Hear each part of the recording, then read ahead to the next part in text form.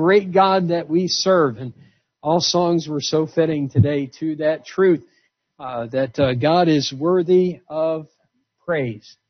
And may that be a song, and may that be a message that we sing, and may it be a message that's on our heart today. Let's pray and ask God to help us and give us understanding this morning. Father, I need your help as the word is preached. I need to say the things that ought to be said, and I pray that today you would take your word and apply it to hearts, and that you touch our hearts with the truth of Psalm 29. We need your help. We need your understanding. And we pray that you would clearly teach us what we need to learn. And we'll thank you for what you'll do and for the strength you'll provide. In Jesus' name, amen. There was a music minister who told about his experiences, and here's what he said. In 1974, Dan and I lived in Urbana, Ohio, a town of about 25 to 30,000 people. I was employed as a church minister of music. We were in the midst of preparation for Easter musical, and early one morning I left home in bright sunshine to drive to the church. I was supposed to meet other men who had agreed to help build a special stage for the presentation we were going to have on Easter Sunday. I reached the auditorium before the other men, and I heard the fire alarm sound. It seemed rather strange. The church, though, had a preschool and a group of about 220 children inside the building.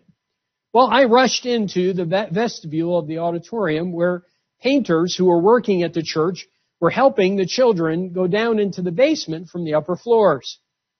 So I realized something was going on. I looked out the front door of the auditorium and saw 3 funnel clouds. A tornado was headed straight toward our church. I could see roofs of homes being ripped off and spun around in the sky as if they were toothpicks. I quickly went to every phone in the building, and they were all busy. Obviously, most people were trying to call their family. I was trying to call my wife to make sure she didn't come in the direction of the church. Well, I remembered this was a few years ago, wasn't it? There was a payphone about a quarter mile down the street. So I rushed to my car, a Delta 88 Oldsmobile, and sped toward the payphone. The circular winds, which I later learned were clocked at 360 miles an hour, were just too much. I had to pull into a drive-thru at the bank for protection. But I became fearful that the building that I was under would collapse on me while I was still in my car. Well, I looked toward a shopping center, the Kennedy Corner Shopping Center, about 300 feet away. A man was in the doorway of Western Auto Store, and he was motioning frantically for me to come in his direction. I drove toward him, and when I reached the front of the store, the winds were so strong I couldn't get my car to come to a complete stop. I jumped out, ran inside. A man at the back of the store had his hands over his wife, and he was screaming God's name. I dove under a sofa nearby, and suddenly the whole Kennedy Center shopping center came crashing down on us. I was buried alive. I remember in the frantic moments calling Jan's name and the names of my children, Craig and Chris, as the building crumbled. I prayed for them. I thought I'd never see them again. And somehow, rather strangely, the words of an old hymn came to mind. "Oh, Jesus, I have promised to serve you to the end." Immediately, that moment, I surrendered my future and my life to His control. I was in complete darkness. I wondered if I was dead for a moment. Then I realized I was alive because I pinched my forehead and felt pain. I began to try to dig out. I was screaming for help because I sensed that I was entombed. Nobody was answering. I felt some panic. After I don't know how long, I was able to pull some debris toward me and saw a light. I struggled through that opening and got myself free. As I looked around, I realized that our city lay in total ruins. I went under the sofa with everything intact and came out a little while later and everything was gone. A lady was sorely wounded. I frantically tried to find my car to get her medical help. I couldn't find it. I saw a police officer, but he was dazed and in a trance. He couldn't even speak. He was no help. I then ran toward the church. was about a half mile away, and in my half mile sprint, I saw nothing recognizable. When I reached the church, I saw the pastor standing in the frame of a doorway. There was nothing else. He informed me that the children had all been safe in the basement, but the church building was gone, along with his home next door. In the middle of the street, there was a dead man. He tried to save a little girl, and he was killed. Late that evening, finally, around 11 o'clock, I was reunited with my family. They were safe. I hugged them more closely than ever. 3 days later, the pastor walked with me to the ruins of the shopping center. We saw a National Guardsman digging through debris at that time, about where my car had been. I began asking a few questions, and one of them said, "Did you drive a Delta 88? I said, "Yes." He immediately turned to the other guy and said, "You can stop looking." Someone had seen me get out of my car but couldn't find me after a storm had passed. They were looking for me. My pastor had lost everything except his family. We both stood there in tears. And he said these words, "You know, Stephen, the Lord doesn't promise that He will take us out of life's storms, but He does promise to be in the storms with us." I'm thankful today that we have a God who's with us in the storms of life. I'm thankful that no matter what happens in life, and no matter what goes on in life, and no matter what things take place in our lives, there's a God who's still in control. The songs we sang this morning reminded us of that very truth. We serve a great God. Stephen, the music minister in that church, found that to be true, as did his family, as did his pastor, as did the 220 children whose lives were spared, and the many others who made it through that tragedy in Ohio. You see, there is a God who is a God of the storms of life. And He is a God who provides His help to His children. And David wrote a number of beautiful psalms about that truth. I think Psalm 29 is one of them, where he describes for us a great God, a God of the storm. It's labeled as the 29th Psalm, and I want to draw your attention there this morning to contemplate the important message we find in this chapter. It starts out with a pretty powerful statement.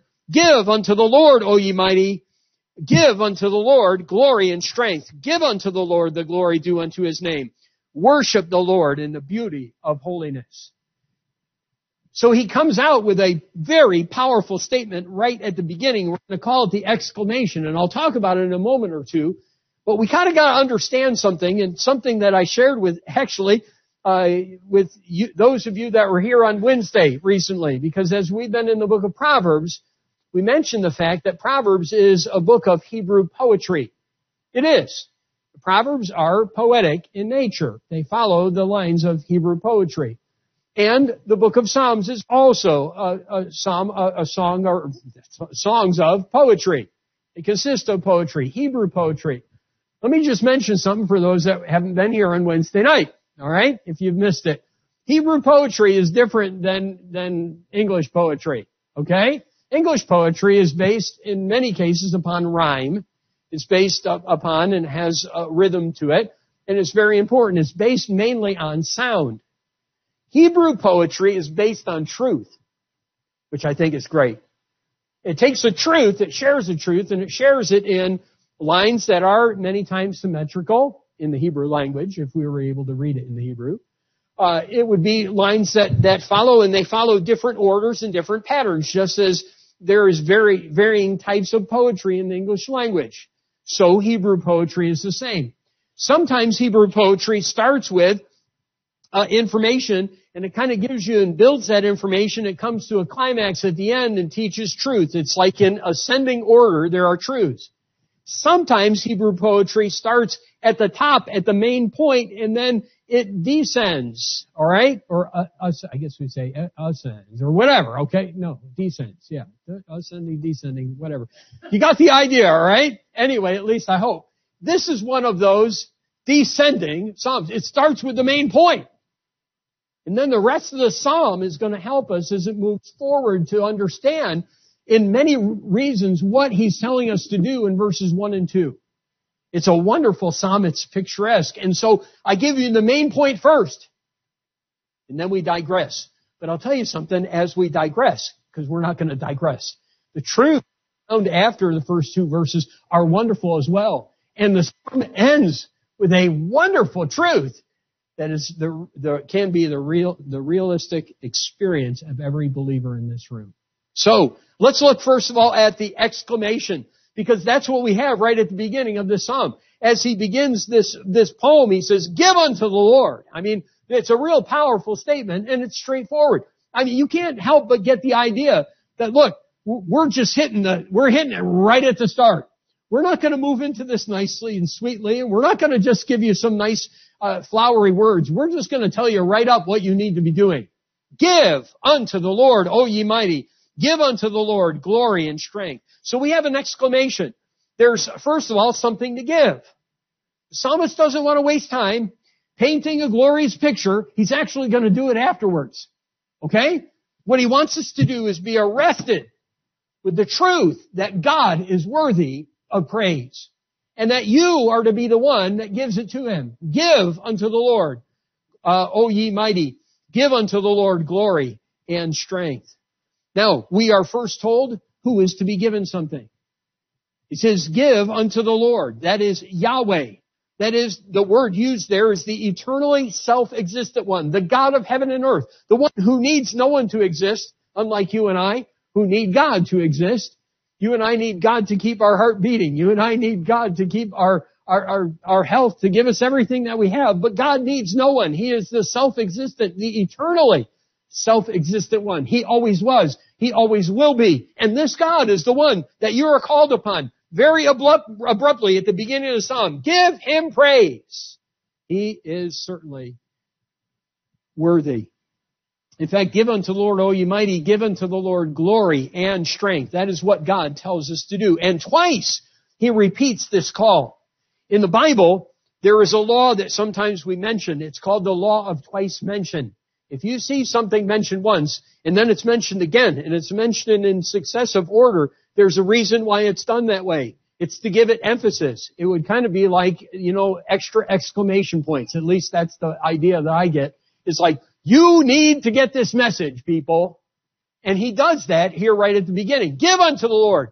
Give unto the Lord in the next verse. So He wants us to know this is vitally important. This is a message that needs to be heard. This is a message that needs to be spoken, because we are to speak it to the self-existent God of heaven and earth. Give unto the Lord, O ye mighty. Give unto the Lord glory and strength. So we have the who. We have the what. Look at the end of verse 1. Give unto the Lord glory and strength. Now, I don't know about you, but when I read that, I thought, that's strange. Okay, no one else thinks it's strange, but I do. I mean, how can I give God glory and strength? I mean, who am I? And what kind of strength do I have to give to Him? So what is God talking about, and what is the message that the author is trying to get across? Well, the truth of the matter is, God is already filled with glory and strength. I can't give Him any more. So why does the author tell us then to give to the Lord? Well, we got to understand that word give. It's used in a number of different ways in Scripture, and in this verse, its meaning, its idea, its intent is to ascribe to God.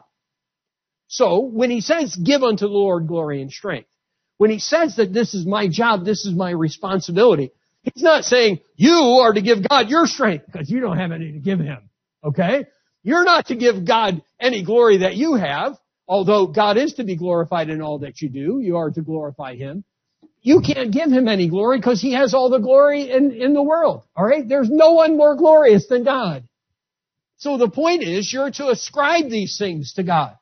You're to tell Him such because He is such. We are commanded, we're called upon, we're challenged to recognize that God is the glorious one and God is the all-powerful one.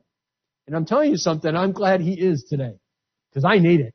And I don't know about you, but I need someone who's bigger than me to handle the difficulties of life.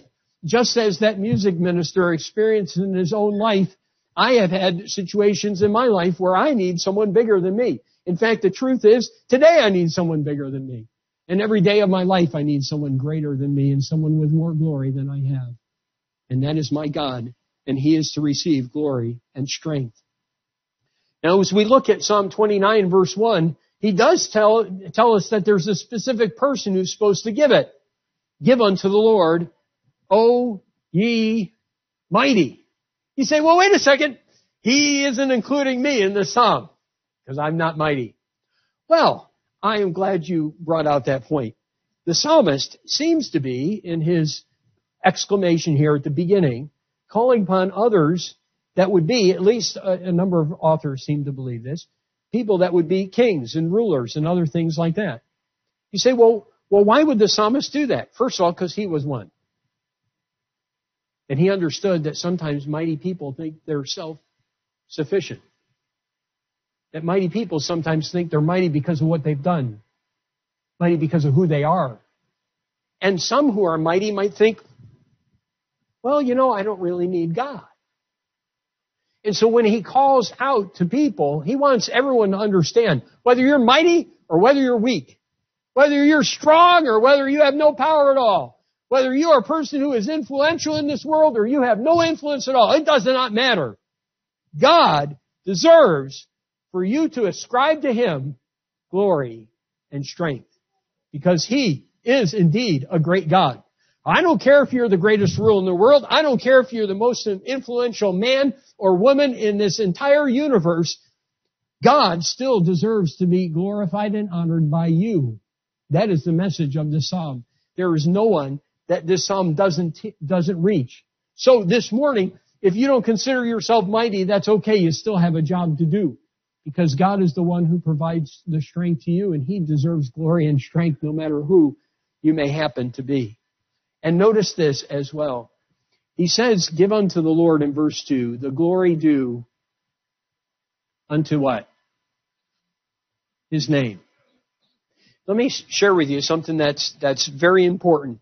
The rest of this psalm is going to be that descending psalm, okay? Teaching us reasons why.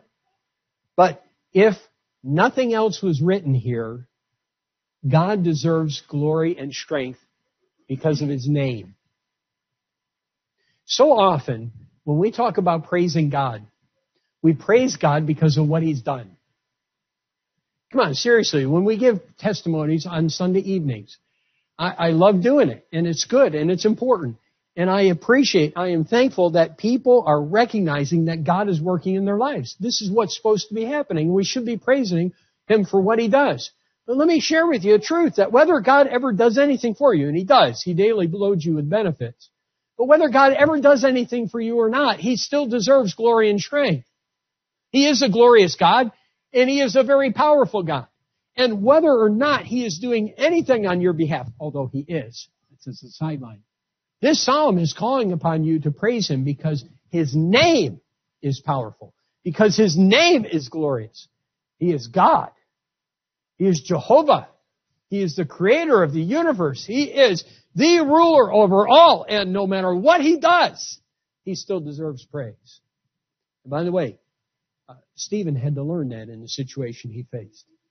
And quite honestly, you and I have to learn that as well in life. Because sometimes we don't feel like praising. Sometimes we're weak. Sometimes we don't necessarily see the hand of God because it seems like the storm clouds are dark. We see funnel clouds, and it's hard at those times to praise God. But let me tell you, whether or not God appears to be doing anything on behalf of your life, He is still worthy of your praise every day, every moment. And even if you are in the darkest day, you're buried under a sofa in a shopping center because you have been in the midst of a tornado and you're still alive, God at that moment deserves praise. His name is glorious and His power is evident, and it's found just in His name, Jehovah. Let me tell you, friends, this morning, that is what the psalmist calls upon us to do, and it would behoove us to learn the lesson. There is something for us to give in the exclamation, but there's something for us to do. Look at the end of verse 2. He says, worship the Lord in the beauty of holiness. This abrupt command continues with a thought-provoking statement. Worship the Lord in the beauty of holiness. I said it kind of as a question because you want to ask yourself, don't you, what does that mean? It's a reminder that praise isn't to be done just with our lips. Come on, it's honest. Anyone can speak words, right? Haven't you had your kids tell like, yeah, I love you, Mom. Anyone can say words. All right, it's Mother's Day in 2 weeks, right? And every kid's going to be saying that. All right, look, moms, what would you much rather prefer? The kid who comes up and gives you a kiss in the morning and says, I love you, and then doesn't do anything you tell him to do the rest of the day. Or a kid that maybe would forget to say, I love you, but the rest of the day does everything you tell him immediately with a good attitude. What would you rather? Wouldn't you rather obey? You say, well, yeah, both. Thanks. All right. I knew someone would do that. I expected it to be someone else. I'm not going to mention any names. No, I'm not even going there. Not this morning. I determined I'm not going to make any statements about my good friend today. All right. But here's the truth. You would like both. I know that. In fact, this psalm is telling us both. But the last phrase is reminding us that our praise needs to come from our heart. In fact, it needs to come from a life that's holy. Now, some people argue that the phrase is dealing with in the temple. It's that we're to worship God in holiness, and they say that that's referring to the temple. Some writers do. Other writers don't say, and I think it's more accurate to say this, that what he's talking about is a heart attitude. Now, if he's saying we're to do it at the temple or at the place of worship, at God's holy place, that's fine, that's appropriate. That means today, when you sang the songs, you had opportunity to praise God. I'm fine with that. But in reality, the language seems to picture, at least to me, that we're talking about how we're supposed to do it, the kind of person that we're supposed to be. So that God doesn't want to just hear words, just like a mom doesn't want to hear on Mother's Day, I love you, and then have a kid who's like fighting with his sister all day. You understand that? What a mom wants is that she wants that heart that is right, that's obedient, that's listening, that says, yes, I love you, and then shows it by her actions, by her heart. And so this psalm reminds us right in this exclamation, give to the Lord glory and strength. Worship the Lord in the beauty of holiness. So with a holy heart, with a holy life. And that word worship means to adore, but it also means to bow the knee, to humble yourself. Just like you would come before a great ruler. We wouldn't in our day. Today, we don't even have that kind of situation. But in David's day, no one would come before a king just walking in like, hey, how you doing, man? You would come before a king prostrate. You would fall on your knees if you had a request. Or if you even wanted to say something, you would probably start out by praising the king. Because you would show respect for who he is. And that is what we're called upon to do. So it's not just, hey, let's sing today how great thou art. But let's sing today how great thou art with a humble heart and a holy life that says, God, you are a great God and you're worthy of praise. And I just want you to know it today. I'm nothing. You're everything. And my friends, if you understand those first two verses, you understand the most important part of this entire psalm, because that is the message that the psalmist wanted to get across. So you say, Pastor, you're done.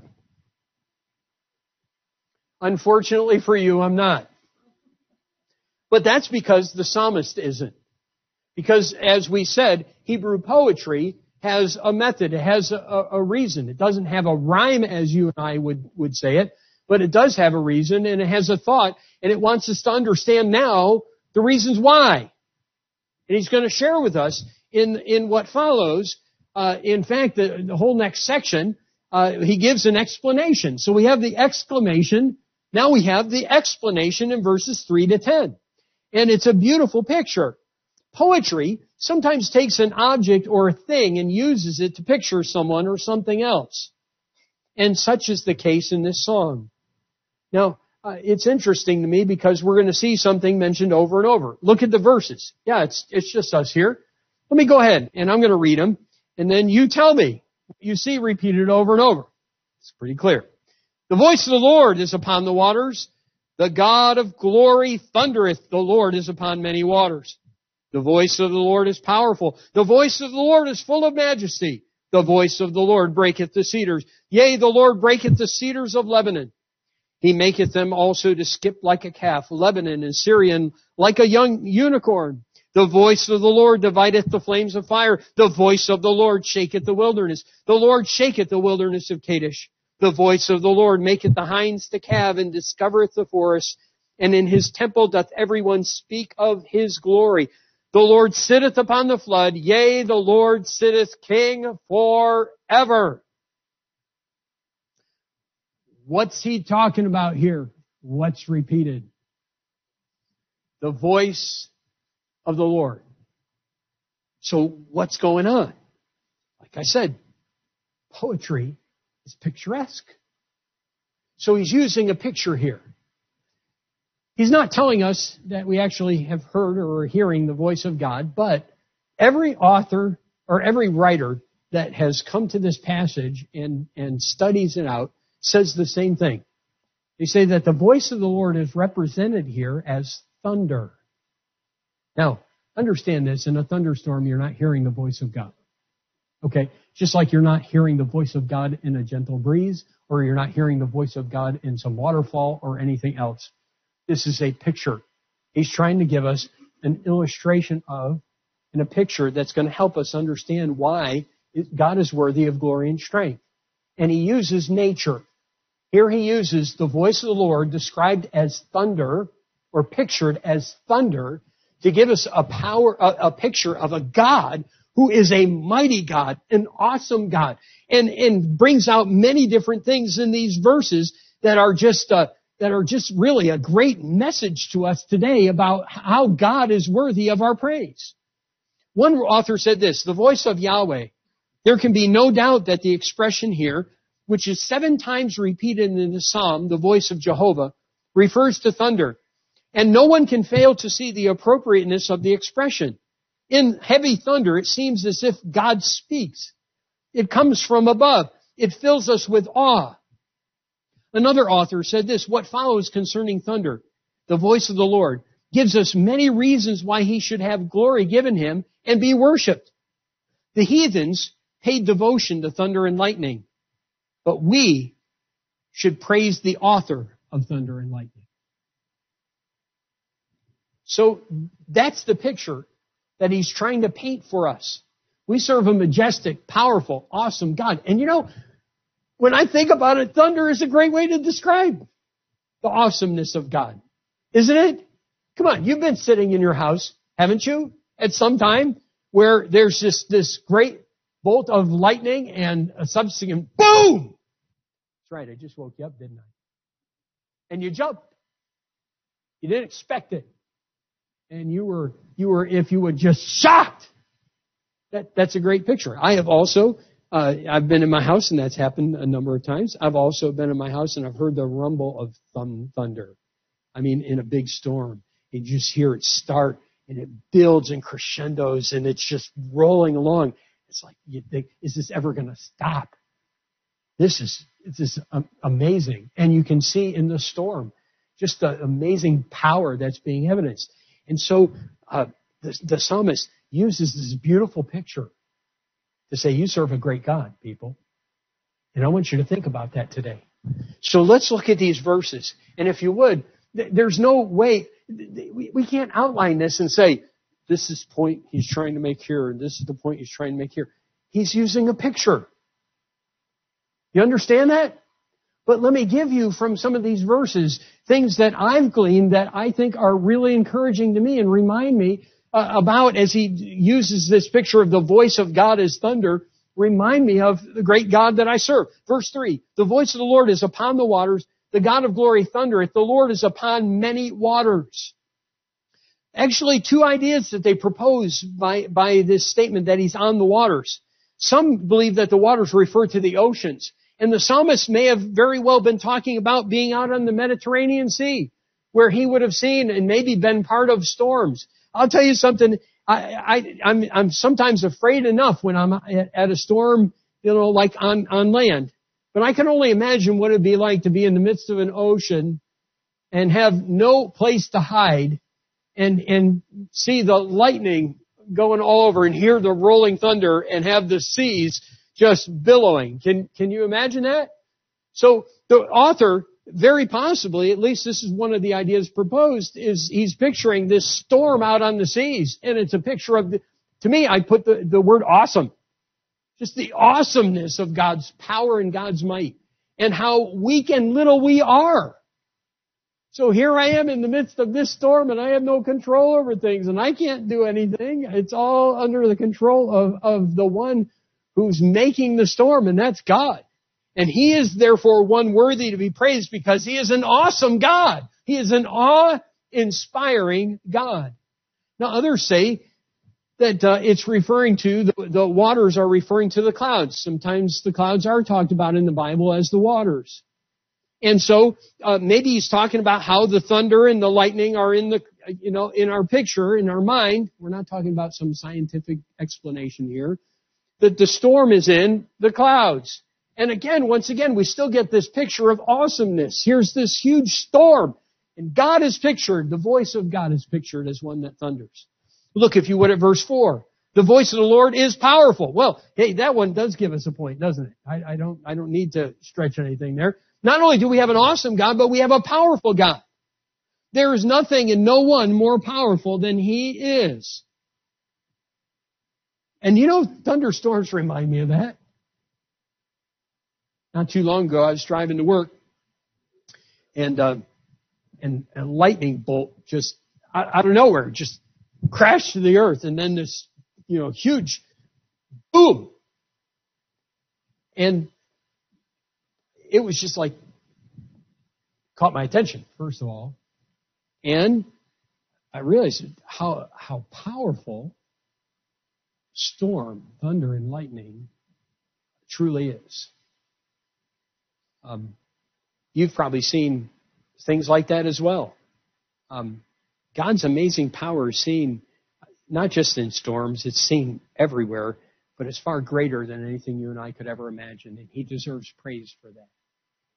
We serve an all-powerful God, people. That's what we're reminded. The voice of the Lord is powerful. And then He says the voice of the Lord is full of majesty. He is magnificent, glorious. Now, maybe you're the kind of person that goes and hides in your room when a storm comes. I'm the kind of guy that goes and looks out the window. Yeah, I'm one of those nuts. I mean, I'm not a storm chaser, okay? But if they tell me that there's a tornado, I don't know. We're all different. But I'm one of those crazy people that I want to see where it is. And I don't know if I ever saw it and it was coming my way. I don't know what I'd do. Probably just freeze. And that would be it. Then I'd be in a couple of different states maybe or something a little bit later on. But when I've gone and looked out the window in terrible storms, storms are majestic. They are. They're just awesome. You're reminded how tiny you are. Here we go again. And how little we have control of anything in this life. And a storm, I mean, you see it, you can see it coming, and you may think it's real small, but then when it gets over you, and you've got the lightning, and you've got the thunder, and the storm is just totally engulfed all around you. You can't see the end of it. You can't see the beginning any longer. And it goes, and you're thinking, when is it going to end? And you're just in awe about the majesty of the storm. So the psalmist wants you to think about that. The next time you're tempted to think your God is too small or your God isn't all that great, He is a majestic God. He is a grand God. He is far more wonderful and more amazing than you could ever think or imagine. He's magnificent and glorious. And what a fitting picture of God. In verse 5, the voice of the Lord breaketh the cedars. Any ever seen a tree that's been hit by lightning? Lightning is a strange thing.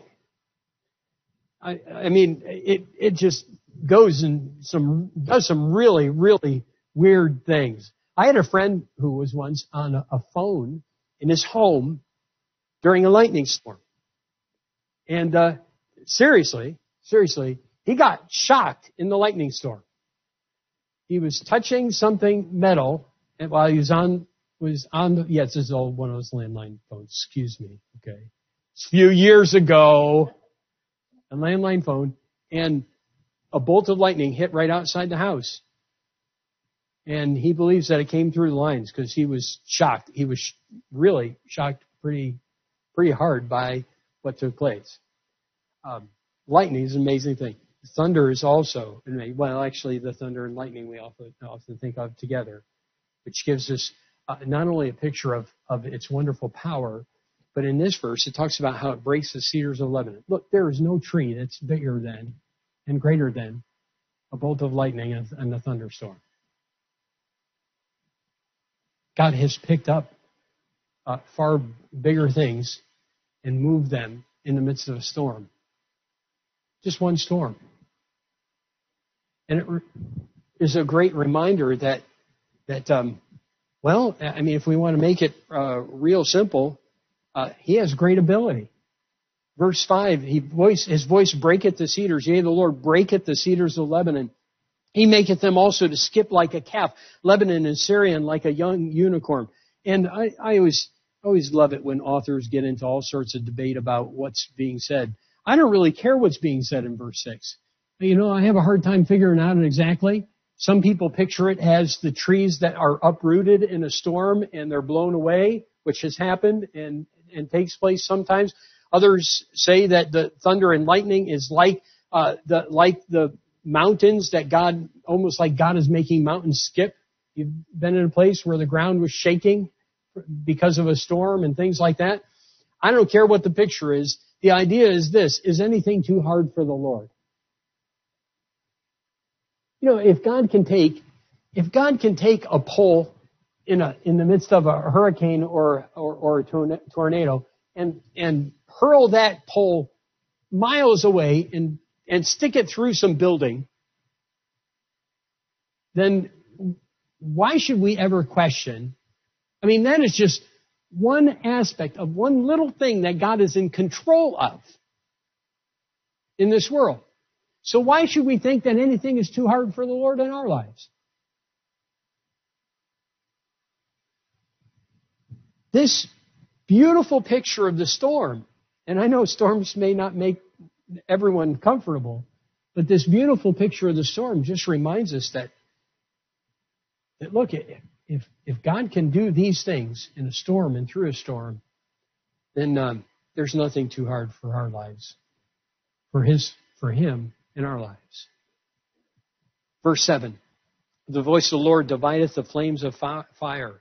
Though difficult, it seems like the writer is saying the thunder divides one flash of lightning from another, which you've probably seen that and observed that as well.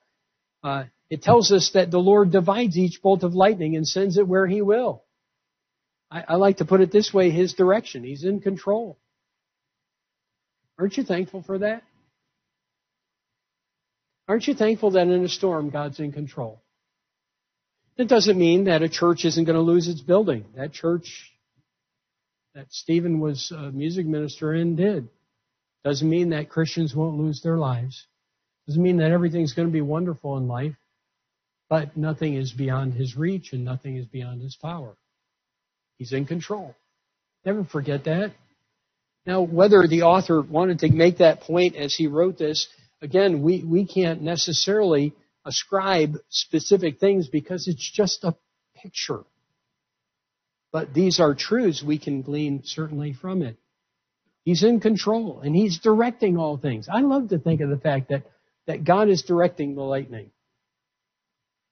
Don't you? I love to contemplate the fact that look, everything is designed and controlled by God. And it is. And He is worthy of praise. Verses 8 and 9. The voice of the Lord shaketh the wilderness. The Lord shaketh the wilderness of Kadesh. The voice of the Lord maketh the hinds to calve and discovereth the forest, and in his temple doth everyone speak of his glory.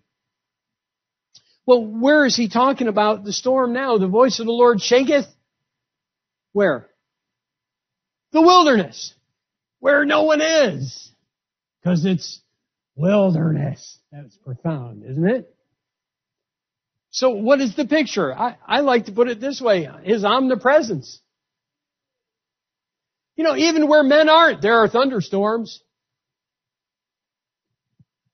Even where people don't live, God has storms, and God feeds the birds, and God takes care of the creatures that man doesn't even think about and doesn't care about. But God is everywhere present. And we're reminded that in verse 8. And even we could argue in verse 9 as well, that God is everywhere present. Although verse 9 gives a little different picture. It seems to be a timid, expectant creature cowering in fear because of a great storm. And this creature is controlled by the awesome power and fury that a storm delivers, and delivers her babies in an untimely fashion. But the picture is that God discovers the forest, that He's there. And He observes that. And He's in control of that as well.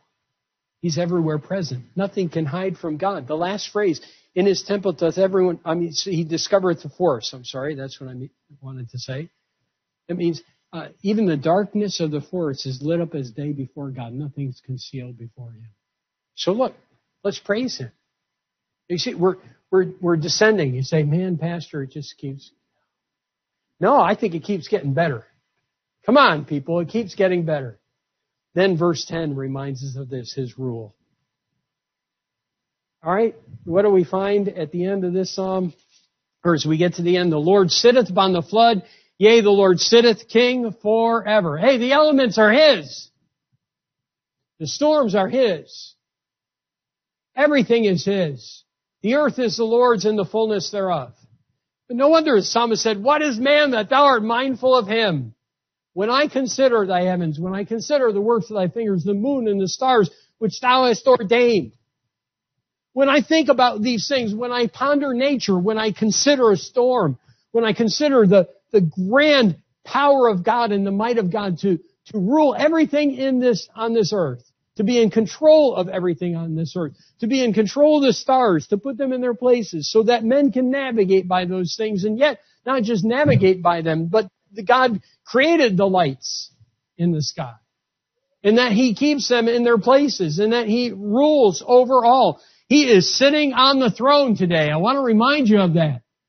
And He's worthy of praise because of that fact.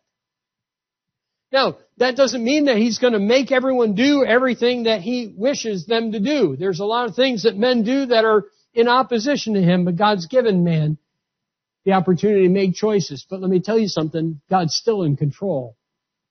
And I'm thankful for that.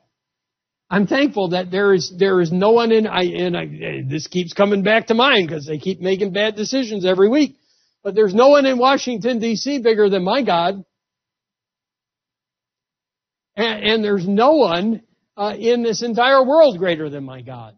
And there's no situation that's beyond His reach. So praise Him. So lift up your voices in song. So lift Him up, because God is the great God of the storm. The God of thunder, His voice is heard in each one of these things. And one other quick note about verse 10. I love this. He's seated. You say, is that significant? Yeah. Yeah. What does someone do in storms?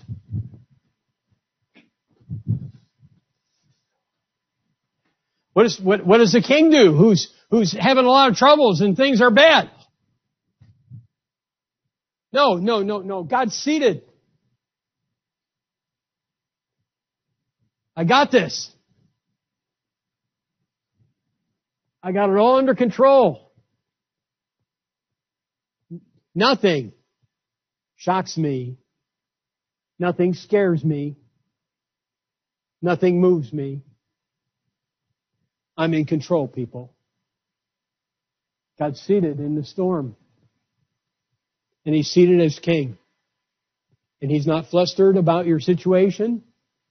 He's not saying, oh, look what happened to... He's still there on the throne today. And he's still working. Look, that should encourage your heart. When we come to the psalm, and we're going downhill fast. But we come to the last verse, and I got to tell you, the last verse was the greatest blessing to me. Because after I thought about all these things that God is in the storm, the voice of the Lord, and how the psalmist just called upon even the mighty people to raise their voices and praise God, who is the God of all things. He comes to the end, and he shares with us a wonderful truth that should cause us as well to bow the knee before Him today. And He tells us two things that He does for us as individuals. And to me, that was so precious. I'm reading this psalm, and I'm thinking, wow, man, God is awesome. And then I come to verse 11, and it was like, wow, this is like a balm, it's like a healing balm on the wound. It's like putting some ointment on the cuts of life.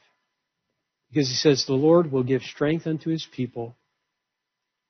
The Lord will bless His people with peace. Now, aren't those the two things you need in a storm? Aren't those the two things that go in a storm? Oh, look at how big this is. Man, this problem, I don't know what I'm going to do. I need strength. Peace is gone too, right?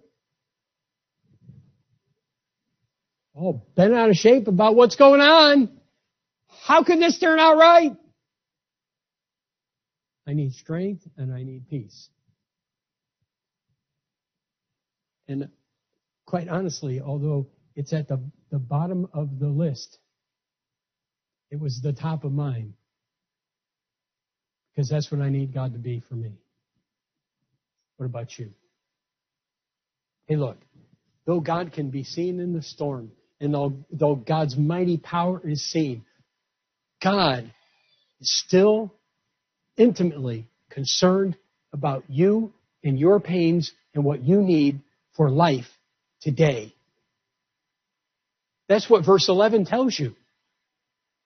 Yes, He's an awesome God. Yes, He's a majestic God. Yes, He sits on the thrones. Yes, He's in control. And yes, there is nothing He cannot do.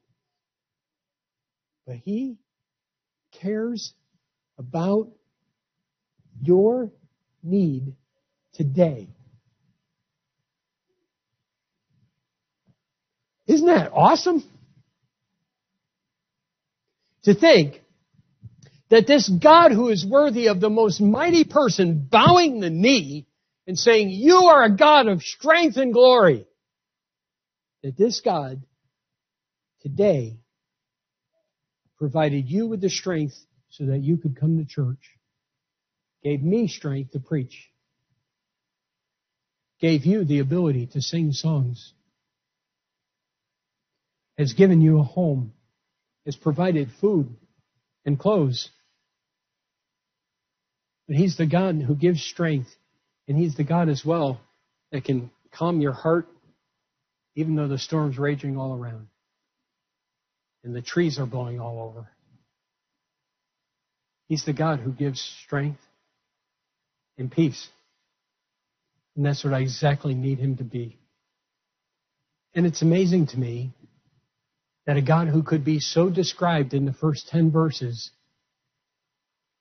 could be shared so intimately and so personally in verse 11 when He says that with individuals, with His people, this is what God does because He loves them and cares for them.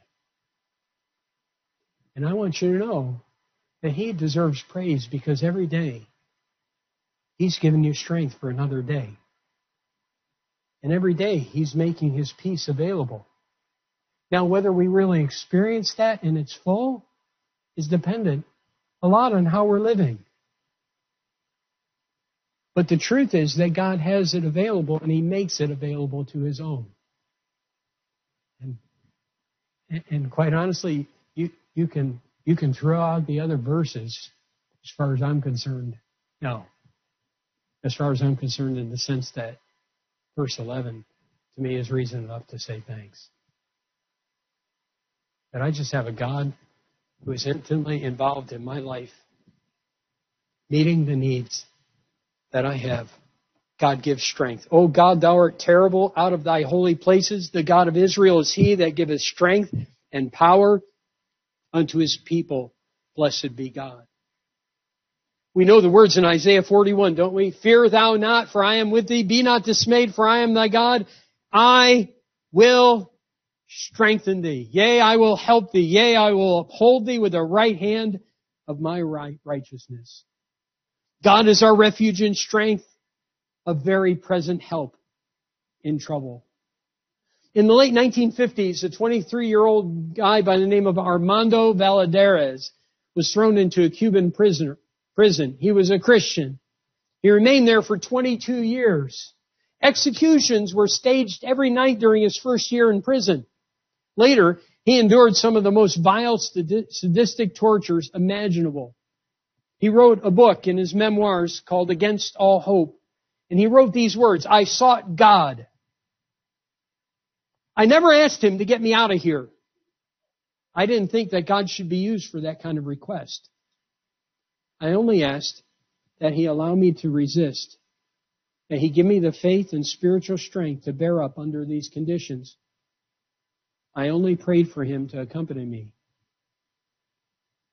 And he did.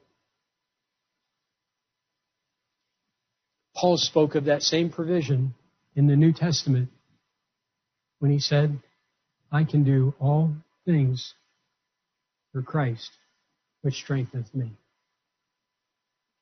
He's the God who gives strength. He's the God who gives peace.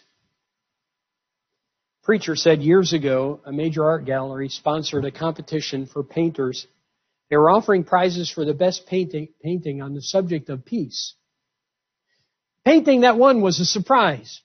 You'd say, why was it a surprise? Well, the scene was ocean, and there was this violent storm. Sky was ominous. Lightning was cutting across the sky. Waves were crashing into the rock walls of the cliffs by the shore. And if you were to look at the picture and you weren't to look carefully, you'd say, where is peace in this? But you had to look twice to understand what was going on. About halfway up the cliff, there was a bird's nest tucked into a tiny hollow in the rock. And a mother bird was sitting on that nest with her little babies tucked underneath, sleeping soundly, while the storm raged.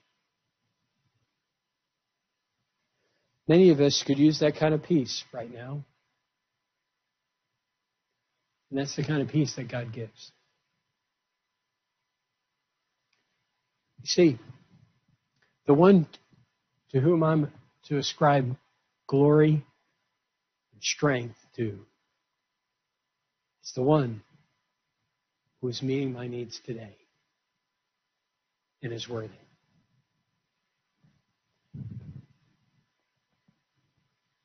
Let's all give the Lord glory and strength. Let's thank the peace-supplying, strengthening God of heaven and earth. And let's thank Him that this God is in control. That is the message of Psalm 29. And it's a message that is needed in every age, at every time, and in daily life. We serve a great God, people. Let's praise Him. Let's bow our heads and close our eyes.